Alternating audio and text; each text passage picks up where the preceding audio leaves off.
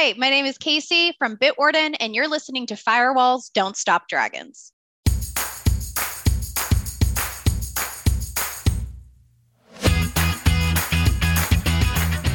Hello, everybody. Welcome back to Firewalls Don't Stop Dragons. I'm your host, Kerry Parker. Today we have episode 316 for March 20th, 2023. And we've got an interview for you today with Casey Babcock from Bitwarden. And with all the stuff that's been going down with LastPass, I reached out to Bitwarden to see if I could find somebody to come on the show and talk to us a little bit about not just Bitwarden, though we will definitely be talking about Bitwarden, but about password managers in general and how you can find one that you can really trust, and how do you even trust a system where all your passwords are in one digital basket, and especially after the LastPass breach. We also talk about passwordless and pass keys, some newer technologies, passkeys in particular, what that's about, how that's going to work, and when we can expect to see that, and much, much more. A couple quick notes before we start. If you are running Microsoft Windows, there were some big patches released last week. You should definitely make sure that you're updated. Really, of course, just make sure that you've set automatic updates on all your computers and all your devices. But if for some reason you haven't done that, or there's some reason that you don't want to automatically do that, this is the time to update your Windows machines, because Patch Tuesday just happened and there's some really big fixes in there. So make sure you get your Windows devices updated. Also, before we get into the interview, one term we throw around a little bit but didn't really define is a brute force attack. And we've talked about these before, but just in case you, as a little reminder, but a brute force attack basically is when the bad guys unleash a computer at, a stolen password database or an online account that doesn't have any rate limiting on the number of attempts you can make, and just starts guessing passwords until it finds one that works, which is kind of the equivalent of, taking a lock and making every possible key that you can to see if you can get one that would open the lock, which obviously takes time, but computers are really, really fast. So the best protection against a brute force attack is to have a really long, strong, unique password. So that's what we mean when we say brute force attack. All right, let's not waste any more time. Let's get to our interview with Casey from Bitwarden.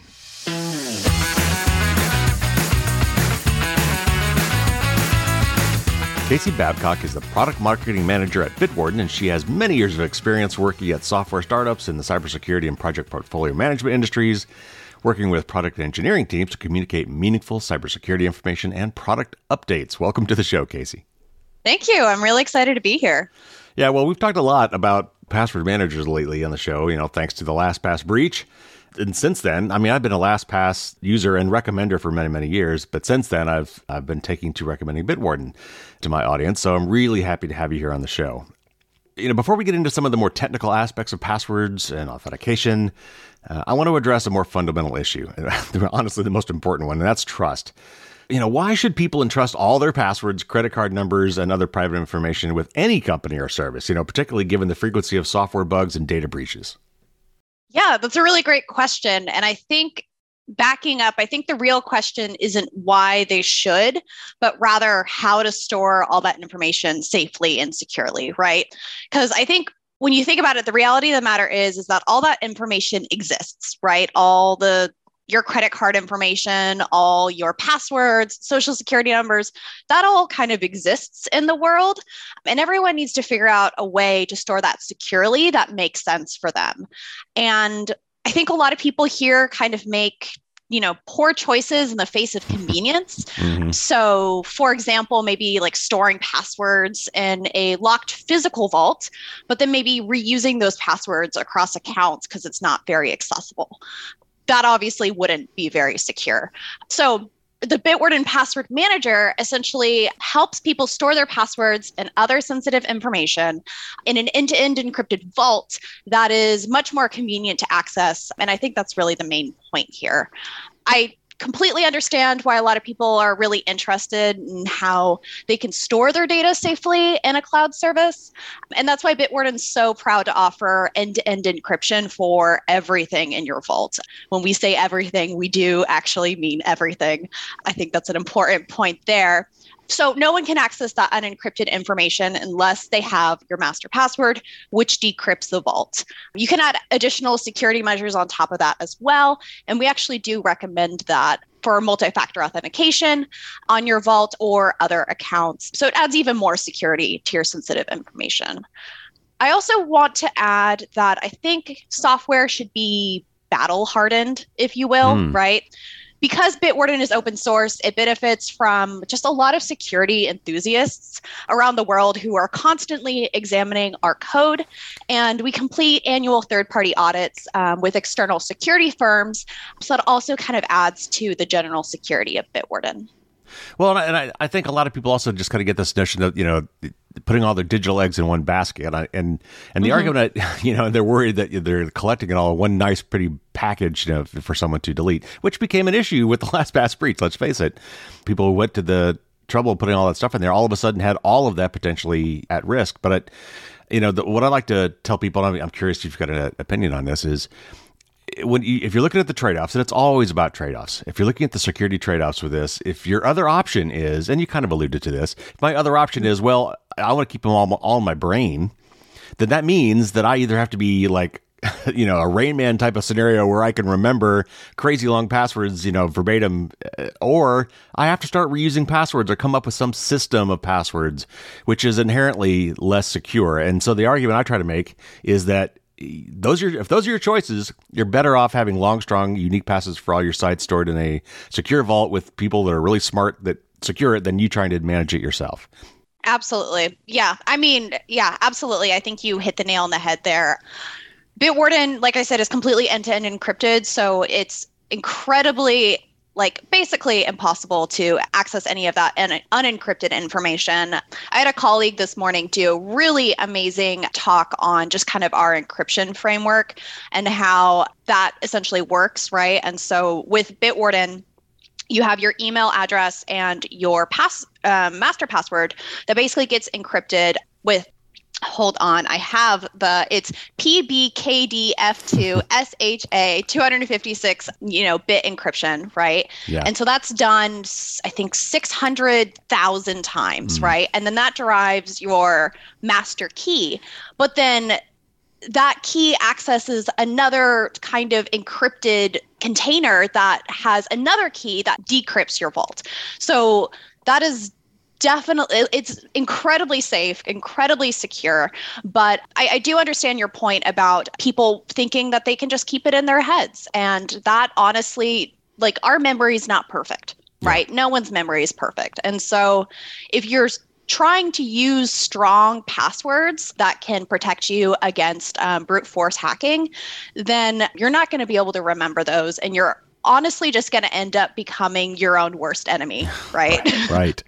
Right. And I'll tip a little something here. You guys just announced that you're starting to roll out Argon 2 to replace PBKDF2, which does not roll off the tongue. It is hard to say. Yeah. Because, the fact that you need to do PBKDF2 600,000 times, should start telling us maybe we need something better. And Argon 2 is that better thing. And you guys just announced, I think, that you're starting to roll that out, which is great. I do want to kind of note that it is great that we're rolling that out, but I wouldn't say that it's better, right? I think that it attacks different kind of brute force attacks, right? So Argon 2 is really designed for GPU attacks, right? So it fills up the memory of a graphics card that helps slow down a specific attack, but it's not necessarily better than PB, that whole string of encryption. It's not necessarily better, and it's actually recommended by a lot of security experts to use that kind of encryption. So when we added Argon 2, it's more for just an additional option. I know that a lot of people in our community really love that style of encryption, and we're really asking for it. We work very closely with our community, so that was something we definitely wanted to add, but it's not necessarily better, and I wouldn't say anyone needs to rush over to their Bitwarden account and change to Argon 2. That's not the recommendation here. Okay, so the other issue with trust is, as regular, everyday, non-technical people, which is, 99% of the planet, how are we supposed to evaluate the relative security of all these services? There's a lot of password managers out there, like a ton. Not only are there the companies like yourself that are kind of dedicated to that, but there are a lot of companies like how your browsers do it, right? Browsers have built-in password safes that you can use, and a lot of the operating systems have their own version of these things, and they all have all this marketing speak, right? They all have quote unquote military grade encryption or, zero knowledge architecture. And, there's all these buzzwordy kind of things that all sound good. But, as a consumer reading that, a regular consumer, how do I parse through all that and figure out which of these services I can really trust? Yeah, absolutely. And I understand why that might seem like a lot of jargon for folks. I do want to clarify that those terms aren't marketing buzzwords. But they're used that way, right? They're used that way. It might feel that way, but I promise that they're backed by real industry and security standards. And I would love to break that down for you here, if that's possible. Oh, please. So when we talk about that military grade encryption that you just hinted at, we're really talking about end-to-end encryption, which I think I just kind of touched on earlier. So that's where a piece of data, right, is encrypted at one endpoint and then decrypted at another endpoint. So it prevents third parties from accessing that string of data while it's being transmitted. So, for example, Bitwarden uses a couple different types of encryption for your vault, right? I just talked about the PBKDF2, which is used to derive your encryption key, but then we also use AES CBC for your vault. So that's all kind of derived using a combination of your email address and password. And like I said, your email address and password, it gets fed into this cryptographic function 600,000 times. And then you have that encryption key that is used to decrypt your vault. And that decryption of your vault happens like right on the Bitwarden client and never leaves your device. So I hope that kind of explained that a little bit. And I might add, in the event that someone did access your vault data, those encryption steps make it incredibly difficult for hackers to actually brute force your account, especially if you have a strong and unique master password. I think that's a really big key here. In terms of that zero knowledge architecture that you just mentioned, that essentially means that based on the way that the Bitwarden solution is designed and how encryption is implemented, Bitwarden has no knowledge of what information is in your vault, and we cannot see that information. I think that's really important to distinguish here. And I mean, that's partially because your vault is not decrypted within the Bitwarden cloud, right? It's decrypted right on your device. So I hope that clarified some of those buzzwords, as you say, for you. Well, I'm not necessarily saying that those aren't real terms or that they don't have real meaning. What I'm saying is that a lot of companies will throw those around, and I think some of them don't know what they mean or haven't. Even if they do know what they mean, how is a user reading those supposed to know that they did them right? For example, when the pandemic hit, and Zoom was already a company, but they became a hugely popular company when all of a sudden people had to start taking meetings at home, and they claimed that they had end-to-end encryption. They said it. That was part of their marketing, but they didn't. I mean, so even though they used the right term, they used a term that's supposed to have meaning, they still failed to actually have what they said they had. So again, as a consumer, look, they said they had end-to-end encryption, but someone else figured out that they actually didn't. So what, as a consumer, how do I know that they're even, that A, that they know what they're talking about, B, that they're actually doing what they say they're doing, and that there aren't bugs with it that make it irrelevant? Maybe there's no answer to this. I'm just saying that, from like, if I'm explaining this to my mother or my neighbor or somebody at a party, how do I tell them how to figure this out for themselves when they're reading product A and product B, that which one's actually better? Yeah, I think one way to really distinguish this is what companies are transparent with their users and which companies are open source. So as I think I've mentioned before, or maybe I have not, Bitwarden is open source, and we think it's incredibly important whenever it comes to the security and our privacy of our users, right? So for those who might not be aware with the term open source, it's essentially where our code is published, our source code is published and is available for review by anyone in the world, right? Mm-hmm. Anyone in the world can hop onto GitHub and look at the Bitwarden code in full. And I think that code transparency really maximizes the number of individuals who review the code. And that allows us to really quickly identify potential issues that might come up. And I think to answer your question, how do we know that, companies are saying what they're saying is true about their product? Mm-hmm. And with Bitwarden and open source products, people can just go in and check, right? Like security enthusiasts or software enthusiasts can go in and confirm those claims that we make. And so if we weren't being accurate in how we position our product, people would know. And I think that's a really key thing here. Yeah, all right. So let me flip that on its head and go conversely. Yeah. and this is something I've said, I'm curious to get your take on this, is I think that when it comes to security and privacy in particular, I realize that companies are private. They've got shareholders that they've got to answer to. They need to make profits. They need to make money. And so giving away their intellectual property, a lot of them are going to be very reluctant to do so, giving away their source code. And yet, I think when it comes to security and privacy, I'm not sure how I could really trust a company fully unless their code was made public. And a lot of, like 1Password is often cited as one of the best password managers by even security experts, and yet their code is not open source. And that honestly was the deciding factor for me in recommending Bitwarden to most people over 1Password. So is it possible today to really walk the walk and talk the talk if you don't have open source software when it comes to security and privacy in particular? I completely agree. I don't think you can, honestly. I think open source security is really all about trust. Right. So if we want to build trust with our user base, build trust with potential new users, the only way to do that is by being completely transparent in our code, how our software operates, and then also just like how our business operates. I think we've been very transparent about that. And ultimately giving community members like power to review the source code themselves and then also make contributions. We are, adding in contributions from our community members all of the time. And they've, added a lot of really great features and ideas to the product. So this is definitely something that is built from the community as well. And to kind of go back to that question, so whenever it comes to open source and security for software that is not open source, how do you really know that they're secure? You don't. You have to kind of base your judgments based on what is communicated to you, but you don't really know. Right. And of course, the problem with that, of course, is just because the code is made available doesn't guarantee that it will be inspected. I mean, for example, Linux is open source, and there have been bugs, horrible bugs, found in the Linux kernel that have existed for years. So, so the fact that it's open source doesn't mean that it will be inspected. That alone doesn't guarantee that it's going to be done. But there are situations where you can directly employ, third-party audits in that case. So have you commissioned third-party independent audits of your code to make sure that there are eyes on that? Not just, it's one thing to make it available, it's another thing to actually point somebody at and say, please look for errors. Have you done that? And if so, what did you find? Yeah, absolutely. I think security audits, external security audits, right, conducted by third-party security firms has always been a very big part of Bitwarden and, ensuring our security that way.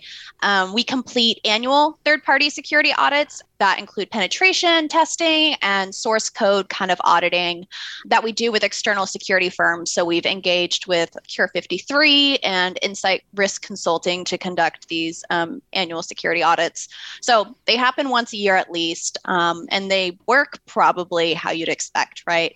So we'll engage with security firms and then have them conduct penetration testing across the Bitwarden IPs, servers, web applications, or audit the source code. So really covering all aspects of the product and service. And then the firm will prepare a security report that's published on our site and help center. So if you ever want to check out anything that we've identified in our audits and resolved, you can go to bitwarden.com/compliance, and it has all of our annual security audits there. And being open source, that really enables us to, engage with these security firms more often because our code is already open. And then in addition to those annual security audits, we also partner with HackerOne in a public bug bounty program that's consistently ongoing. So that's kind of in addition to those annual audits. So lots of ways that we maintain strong security at Bitwarden. So just for the audience benefit, we've talked about this a little bit, but I would just make sure that we understand what is pen testing? What is penetration testing? When you say that, what does that mean? Yeah, so that's like simulated, basically attacks on the Bitwarden infrastructure. So people might have heard the term white hat hackers, which is essentially hacking for good, right? They're doing these penetration tests for companies to help them build better security instead of doing it for malicious intent.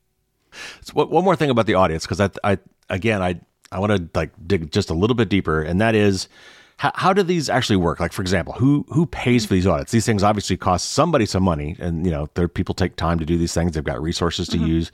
So who pays for these? And then, just to play kind of devil's advocate, how much control, for example, does the audited company have over the publishing of those results? If I pay someone to do an audit, let's say I don't like the results, is it possible for me? I'm not talking about you specifically, but for example, if I were to pay for a third-party company to do an audit and I don't like the results, could I just bury them? How does that work? What is the logistical stuff around that? So I can't talk to any other companies and their security posture here, right? I think a lot of other companies could be more secure.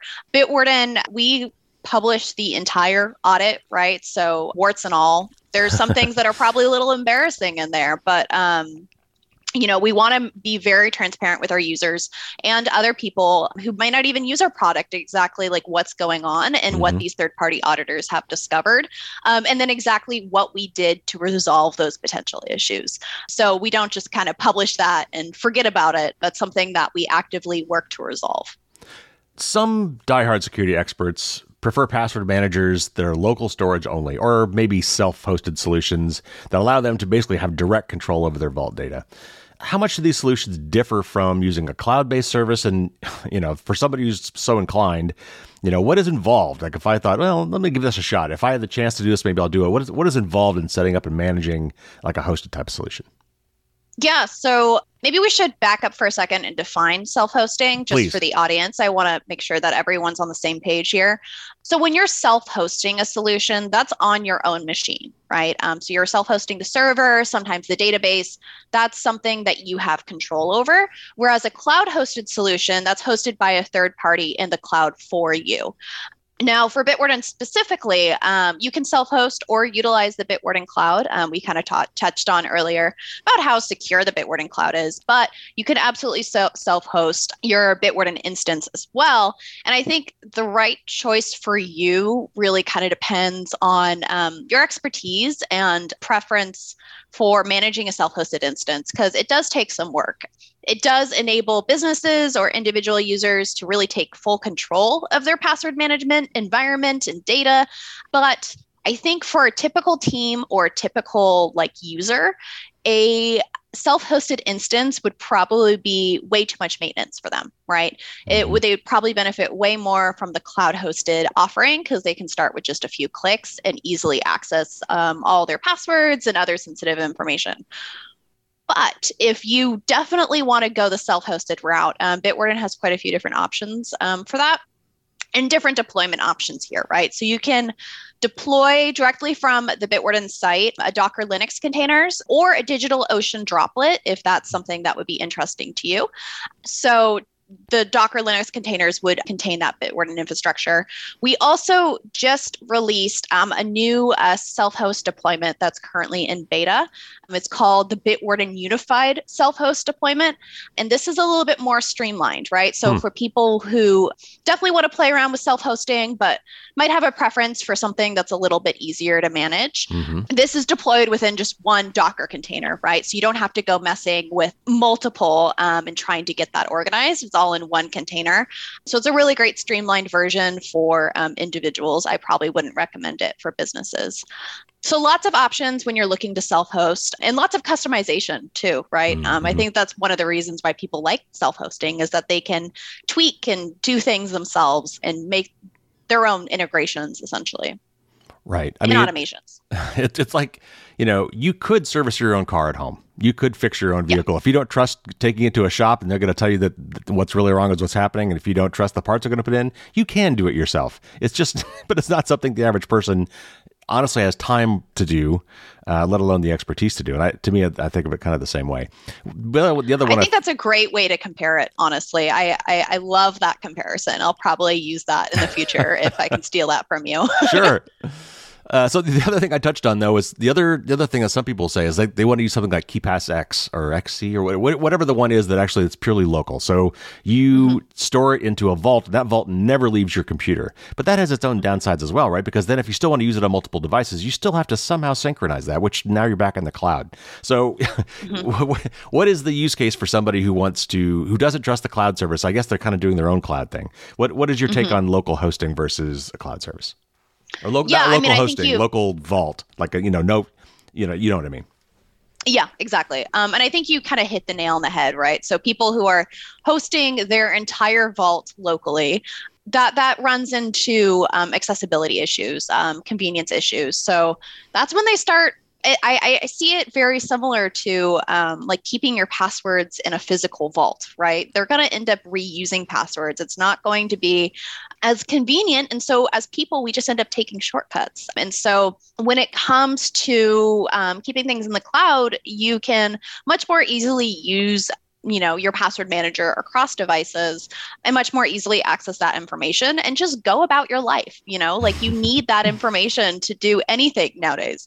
I might add that for Bitwarden, you can self-host and still have access to all of our different clients and essentially access your passwords from anywhere and anytime. So that's also a good option for people who are looking to host locally. Well, okay. So beyond the technical aspects, which we've discussed quite a bit, when you're looking at a service, I think it's also important to understand the business model and the priorities of the companies to whom we entrust our most sensitive data. So as consumers, again, how are we supposed to figure out which companies have our best interests at heart? Maybe another way to look at that is like, if I'm trying to evaluate, and again, I want to extrapolate a little bit. I know we're talking about Bitwarden and kind of password managers here, but security and privacy companies in general, if I'm looking at company A versus company B or product A versus product B, what kind of red flags might I see, that might make me think, maybe, they say they're doing these things, but I don't like their business model. I don't like what they've done over here. That maybe Google, for example, they've already got a pretty bad rep when it comes to privacy. And so I've seen lots of articles lately about things Google are trying to do, and like people are automatically distrusting them out of the gate because of, history. So anyway, if I'm trying to evaluate companies, what can I look at? What aspects can I look at about their business model or their business practices, or maybe their history that might raise red flags for me in terms of who should I trust and who should not trust? Yeah, that's a great question. And I think this kind of goes back to our open source conversation, but in a kind of a different light. I think it's just transparency, right? If they're being transparent about their business model and their overall mission, I think that that's a green flag for me. Once you get into, not necessarily having a mission that benefits the greater good of everyone, I think that's kind of like a red flag that goes up for me. Especially whenever they don't have transparency, right? So one thing that I really love about Bitwarden is that we maintain our business value through paid plans, obviously, but our main goal, our main overarching vision is to imagine a world where no one gets hacked. And so that's primarily why our free plans will always remain free, and there'll always be a fully featured version for all users, right? I think that's the main way. And so whatever we do, as a business, it will always be to continue towards that vision. All right. Well, you touched on something else I wanted to get into, and that is something else that I think a lot of people don't, might not be aware of unless they read the business section all the time, is that, acquisitions and outside investments can have a significant impact on a company's priorities, usually, in my experience, towards maximizing profit. For example, I know you guys just got $100 million investment, which is a pretty large investment, certainly for, I think, a company of your size. Is there pressure now to focus on, more lucrative services or enterprise customers? And you touched on this. LastPass. This is one of the second to last straw for me for LastPass was when they got bought out and they removed multi-device support from their free tier. They had it and they took it away, which I think is just a PR disaster. I mean, when you ever remove functionality from something, that's always a bad sign. But they changed because their priorities were changed for them by either outside investment or outside acquisition. So how does that play into this? And you've already said it, but I'd like you to kind of maybe say it again. You guys have just got a big investment. Yeah. Does that change what you're going to do? Does that change your focus? No, it does not change our focus at all. It's exactly what we were working on before. We just now have better funding to go after that, right? Better funding to enable everyone with free and complete security. Like I mentioned, our business plans, our paid plans, it basically just funds that, and then our investment has also helped us kind of expand that vision, being able to go into a couple different areas. So we're currently, exploring other opportunities in the security space, including developer secrets, which will be coming out. We'll have a Secrets Manager in beta coming out in spring of this year. So that's very exciting. And then also passwordless technologies, right? We were recently able to make an acquisition of passwordless.dev, which is a really interesting solution that allows developers to easily build passkeys and other biometrics for their own websites with an extensive API framework. And that is possible because of that investment that we received. So still completely on the same track, still have that same vision. We're just able to do a lot more.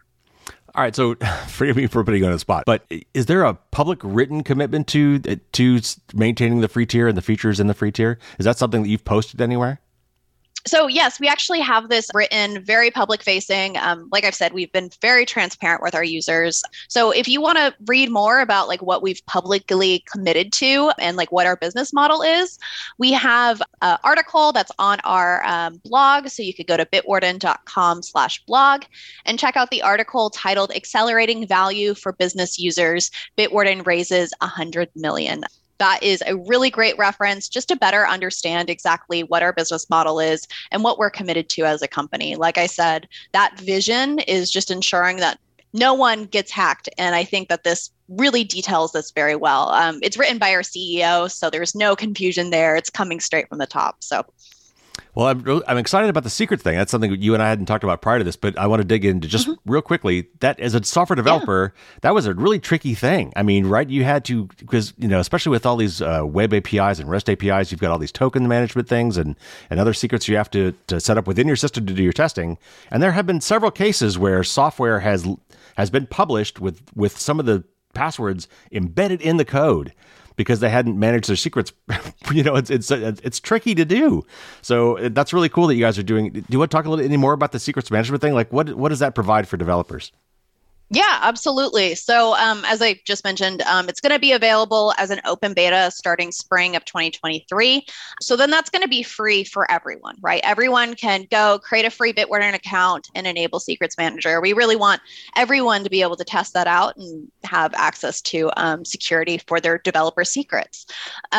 So this new solution is essentially designed for securely storing, sharing, and managing developer secrets. And so it's going to be completely end-to-end encrypted, still following that open source model and allowing, developers to retrieve and automatically update the secrets that they're working with to reduce that secret sprawl. I think you kind of mentioned as well, like there has been some serious disasters with people hard coding secrets into source code that gets released. And that's something that we really want to prevent with Secrets Manager, right?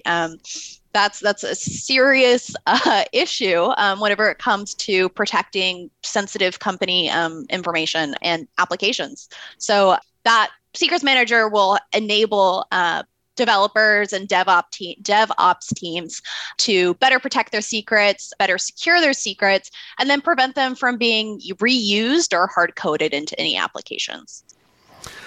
Cool. Those are great tools. We definitely need better stuff like that. I mean, because there's hackers know this, and hackers have tools that'll scan binaries looking for strings like that and try to tease out passwords that were somehow embedded.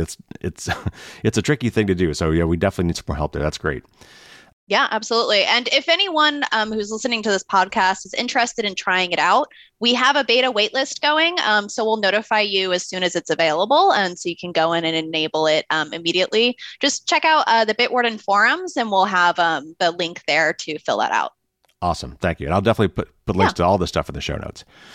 Amazing. All right, so we've talked about passwords, and you just mentioned passwordless, and that is a big topic lately, and it's got a lot of promise. So I want to spend some time digging into that a little bit.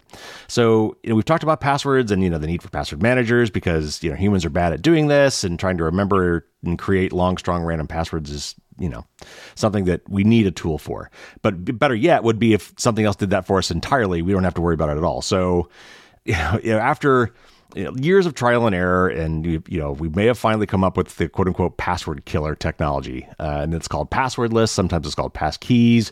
So, what exactly is this technology? What makes it so much better? And one of the big things they claim about it is that it's phishing proof. Is that true?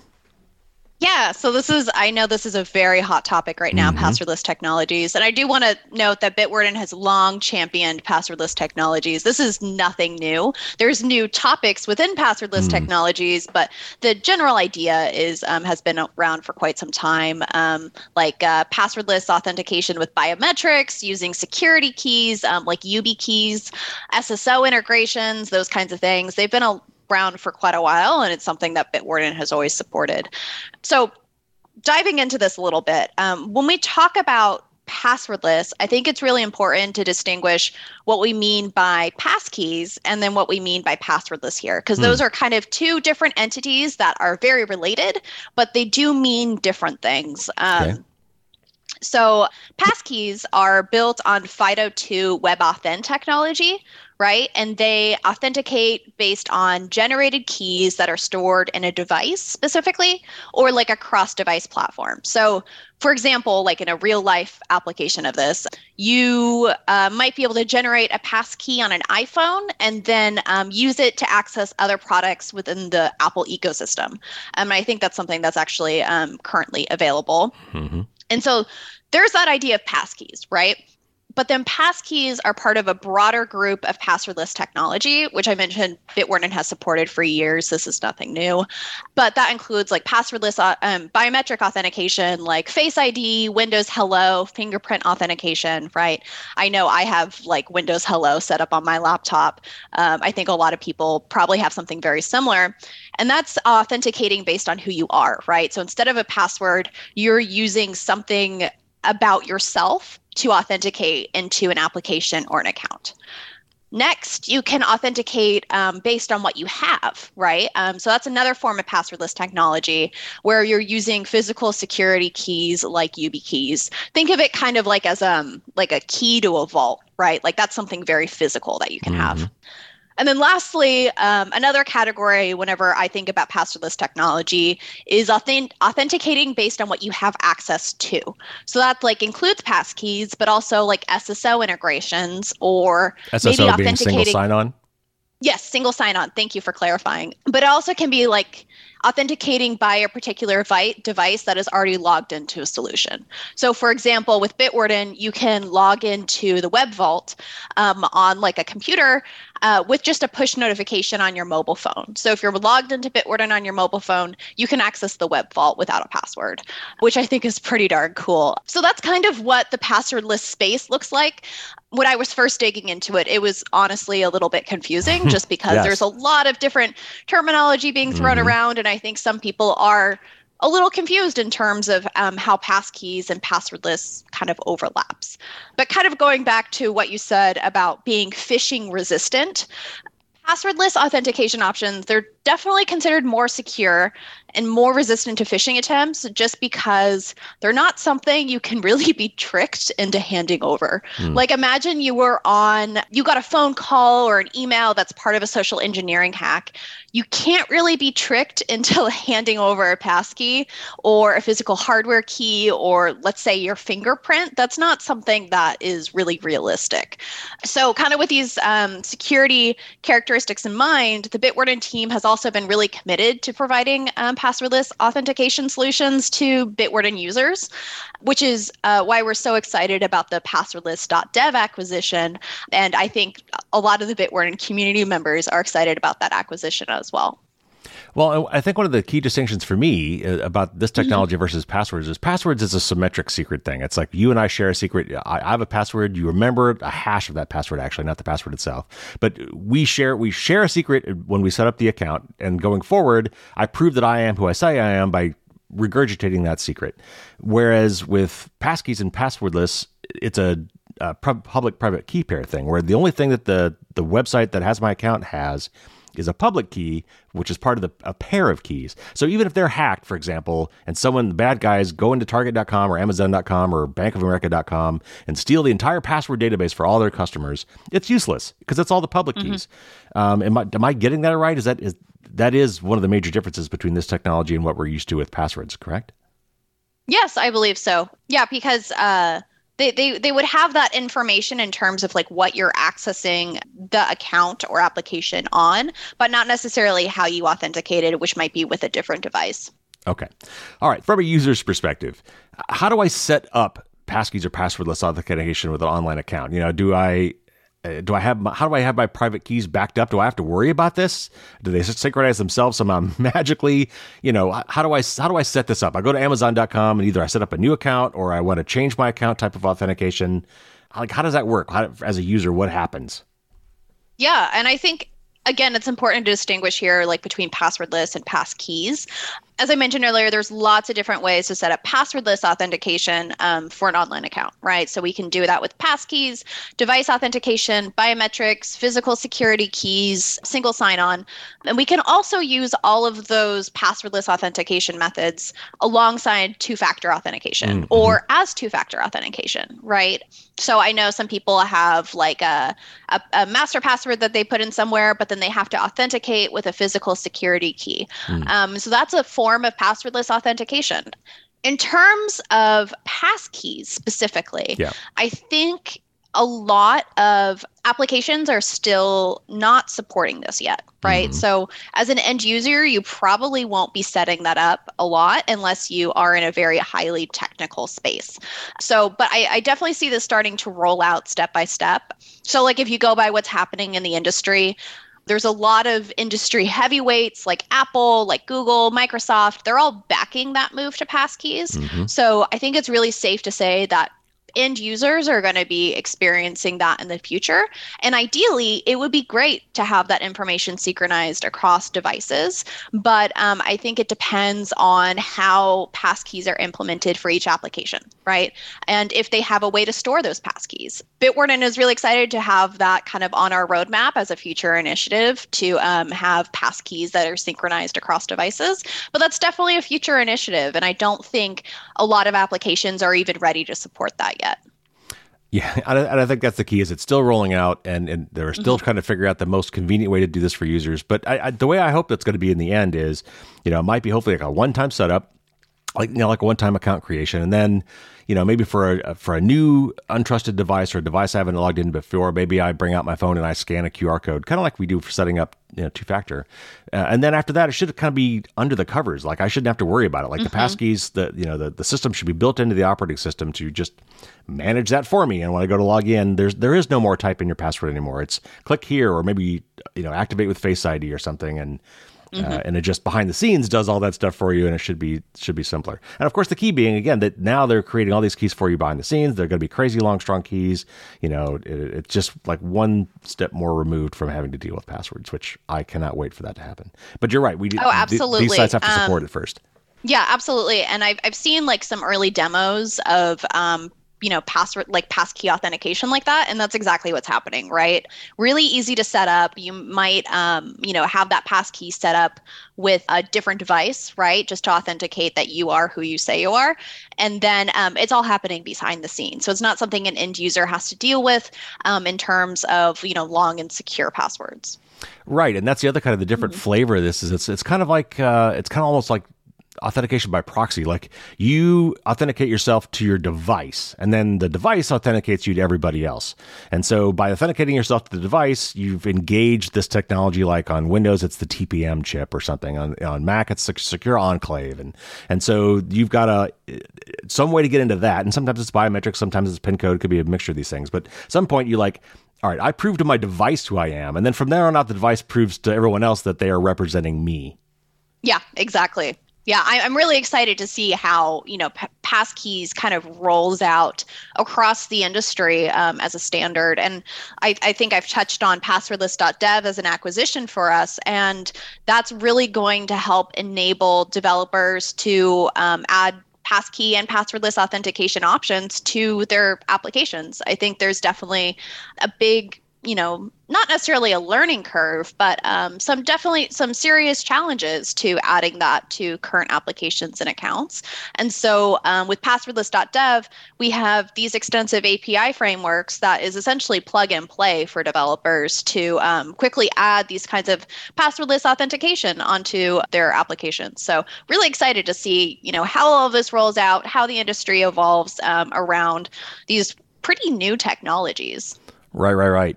Yeah. So it takes two to tango, right? So with both ends, the client and the server basically at this point need to support this technology before it can be useful. So given that you have companies like yourself that through acquisitions like passwordless.dev, how long do you, put on your crystal ball, how long do you think it's going to take before this becomes more common? Like, let's say the top 100 websites that require passwords. How long is it going to be? A year? Is it going to be 5 years? Like, how long do you think it's going to take for this to really roll out? Oh, that's a great question. And I honestly don't know. I'm going to be completely honest here. I don't know. But like I said, there's quite a few big players in the industry who are really backing this move, and, Bitwarden included. So I would hope soon, but I think there's also a user learning curve here, right? It took me long enough to get my parents to use a password manager. I think it's going to take even longer to get them to be using passkeys. But ideally, it just comes down to cybersecurity education, right? Like, as long as people understand how much more secure they are, I think that's going to really help the adoption once these get rolled out. So I don't know. I would say in the near future, absolutely. I don't think I have a due date for you.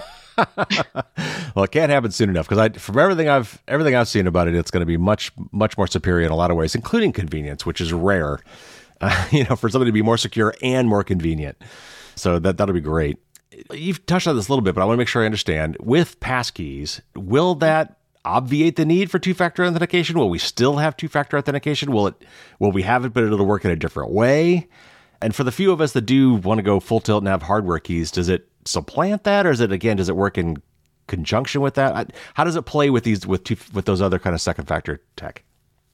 Yeah, I think the way that I've seen passwordless and two-factor authentication currently work is that they work very closely together, right? I think two-factor authentication is a really amazing additional layer of security that you can add to your accounts. You can add to Bitwarden. You can add to so many different things. And I really think that more people should be using it. So concerning all this, I don't think two-factor authentication is going to go away anytime soon. And I really hope it doesn't. It really shouldn't go away. There's so many different forms of two-factor authentication. And Bitwarden really recommends that you use that on all of your accounts. But kind of going back to what you said, I can see us using passwords in conjunction, like passwords as your main authentication method, and then passwordless authentication as a secondary, as that two-factor authentication, or flip-flop. I think it could go either way. Yeah. But I think using them together is definitely something in the future. And is happening today.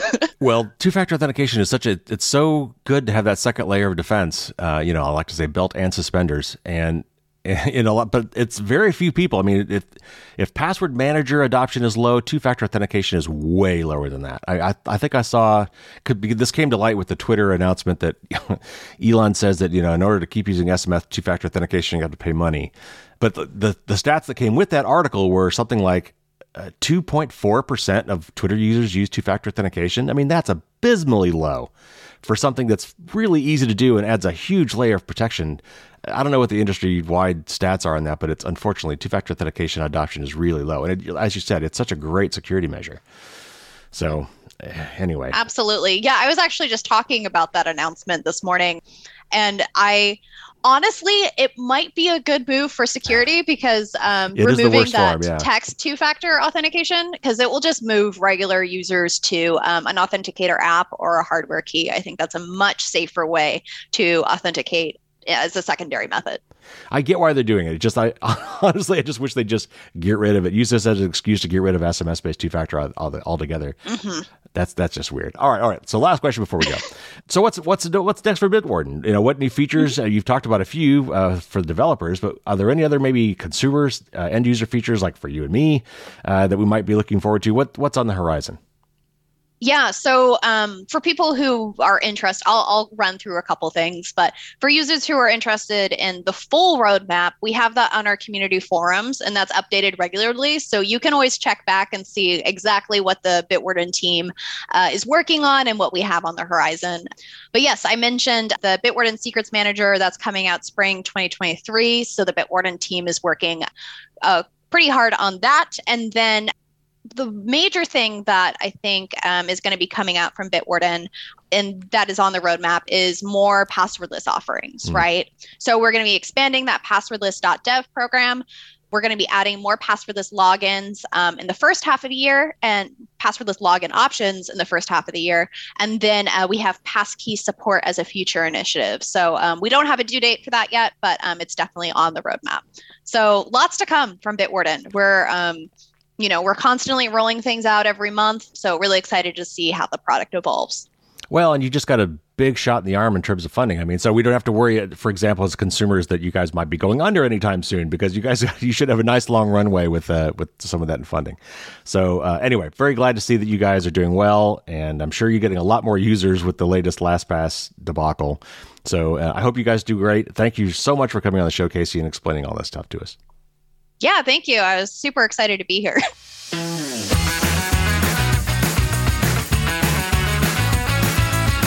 All right, that's going to wrap it up this week. Thanks again so much to Casey for coming on the show. I did want to go back and touch base on a couple things that we mentioned during the interview that you might not be familiar with. One is this thing called Docker. And Docker is, it's hard to explain in 25 words or less, but it's kind of like a virtual machine, maybe a lightweight virtual machine, but it's a little container running an instance of an operating system, and it can be various operating systems. Linux is very common. And in the case we're talking about here with self-hosting, it's probably Linux. But you can kind of set up basically a mini dedicated computer, a little process running on your machine that acts like a little server. And the nice thing about this is you can kind of pre-configure it, and it only has the things installed that you want to run. And it's kind of like a dedicated computer for one task, one thing you want to have running. And that might mean that you've got a couple different processes running. You might have a database running and a web server running and things like that. But they're all related things that you want to kind of run together as a little package and nothing else. And you can run this in a little instance of Docker. And we use this a lot of times as a developer for our development environment. We would have a very fixed setup for our compilers and things, and it's really convenient to put all that into a Docker instance that somebody can maintain, somebody in the group can maintain and make sure it's got the right versions of everything, and then everybody can reuse that Docker image to run a little copy of that and get the exact correct environment for doing our software development. So it's really kind of a nice way to configure and pre-package a very specific set of Linux libraries and processes and applications all running together for a very specific purpose. And it's not quite as esoteric as it sounds. If you have like a Synology NAS box, which is network attached storage, like basically a file server, a lot of modern file servers that you could buy for your home for personal use have the capability for running Docker images, and you can log into a nice little web interface and download them and run them and get them updated by clicking a button, and they just become available on your network. This allows you to run things like Plex or Bitwarden or some of these other services that you can self-host. Another way to do that is by hosting things in a virtual server in the cloud. DigitalOcean is a very popular one. I use a service called Linode, Linode. There's another called Vultr, VULTR. There are several. And for as little as like $5 a month, you could rent a little low power Linux server that runs in the cloud that you can access from anywhere on the internet. So these are things, if you want to play around with Linux, these are fun ways to do it. I put links in the show notes to most of the things that Casey talked about, including that blog article, and a link to the Secrets Manager. If you're a developer out there and you're curious about that, you can check those out in the show notes. And then, as usual, I kept Casey around for a little bit longer for a little bonus content for my patrons, where I asked her about some marketing data on the use of password managers, how many people use them, and how they're used. And I also kind of picked her brain a little bit about how she tries to convince people to use password managers. What kind of arguments she makes when trying to, get people to improve their security. So my patrons will get that bonus content on Thursday as usual. If you want to learn about being a patron and all the perks therein, go to patreon.com and search for Firewalls Don't Stop Dragons. Or of course, you can just go to fdsd.me/support and you'll find the links and all the info there. The merch store is open. You can get your Dragon swag by going to fdsd.me/merch. And you can send me your Dear Carrie questions at fdsd.me/Q&A. That'll have all the information you need there. The 5th edition of the book, of course, is out. It's on Amazon. It's back in stock. And so I'm not sure what the heck happened there. These should be print on demand. But it is back in stock and no waiting at Amazon.com. If you've read the book, I would love to get reviews. I've only got 5 so far, and I'd love to get a lot more. It really sucks that I can't carry forward, all my 5-star reviews from the previous editions of the book, but I can't. So I got to start from scratch. So if you've read the book and like it, I would love for you to post a nice review on Amazon. All right, everybody, that's going to do it this week. Thank you again for tuning in. Next week, we'll have a news show as usual and more great interviews coming down the pike. So subscribe if you haven't. That way you won't miss any of it. Take care, everybody. Stay safe out there. And until next week, as usual, don't get caught with your drawbridge down.